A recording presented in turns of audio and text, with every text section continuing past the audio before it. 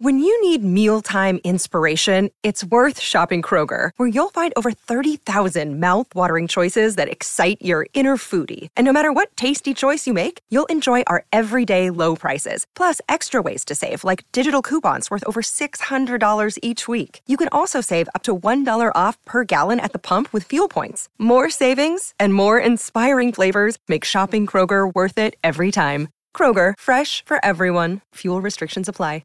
Let's move on to the Bombers because they're always interesting. The Bombers played finals in 2021, disastrous year for them on and off the field. Last year they were 2-10.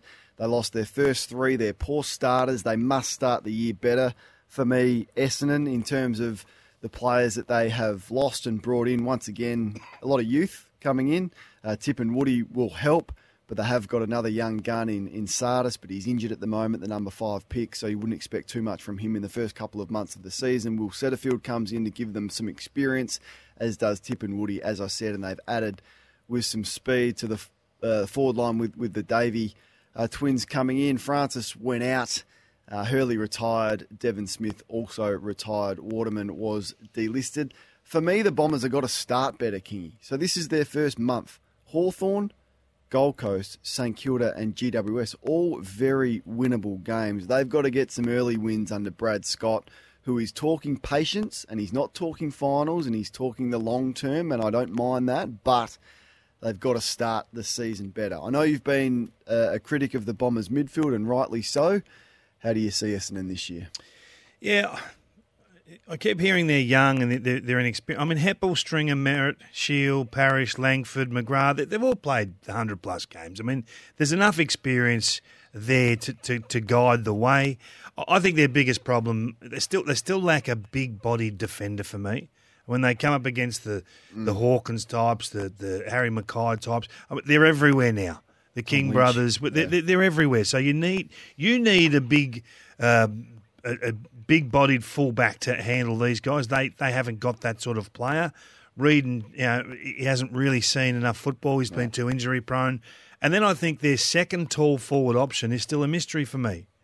Okay, Peter Wright had a fantastic season last year, but who's the next? It's not going to be Wiedemann. Like if Wiedemann hasn't made it yet, I mean, it's okay. You give up nothing to get him, and he gives you some depth, but I don't think he's not a bona fide second key forward, is he? He's the tallest small in the competition. Yeah. He doesn't make contact like a big player, like a strong presence full forward. I'm a little bit with you on that one. So I think they've got problems at the very the extremes of the ground, if you like, fullback and probably that second tall target forward. For me, this year is about seeing what Andy McGrath actually is as a footballer. Big year for him. It's huge year. I've got that written down. It's a huge year for him. He's been underwhelming as a number 1 pick.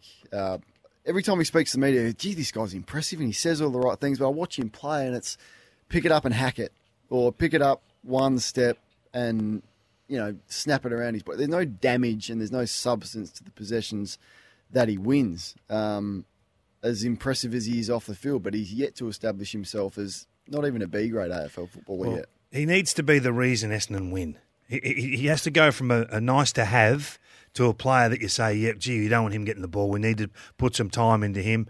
I wonder how his footy CV would read. If he finished tomorrow, what would it read? It would be an interesting discussion. I think that they get great service out of Parrish and Merritt, but they need help. I love the fact they've put Hobbs and Perkins in there through the pre-season, exposing them to more midfield minutes. There's enough talent around the edges to really do something quite special this year. They won 7 games last year.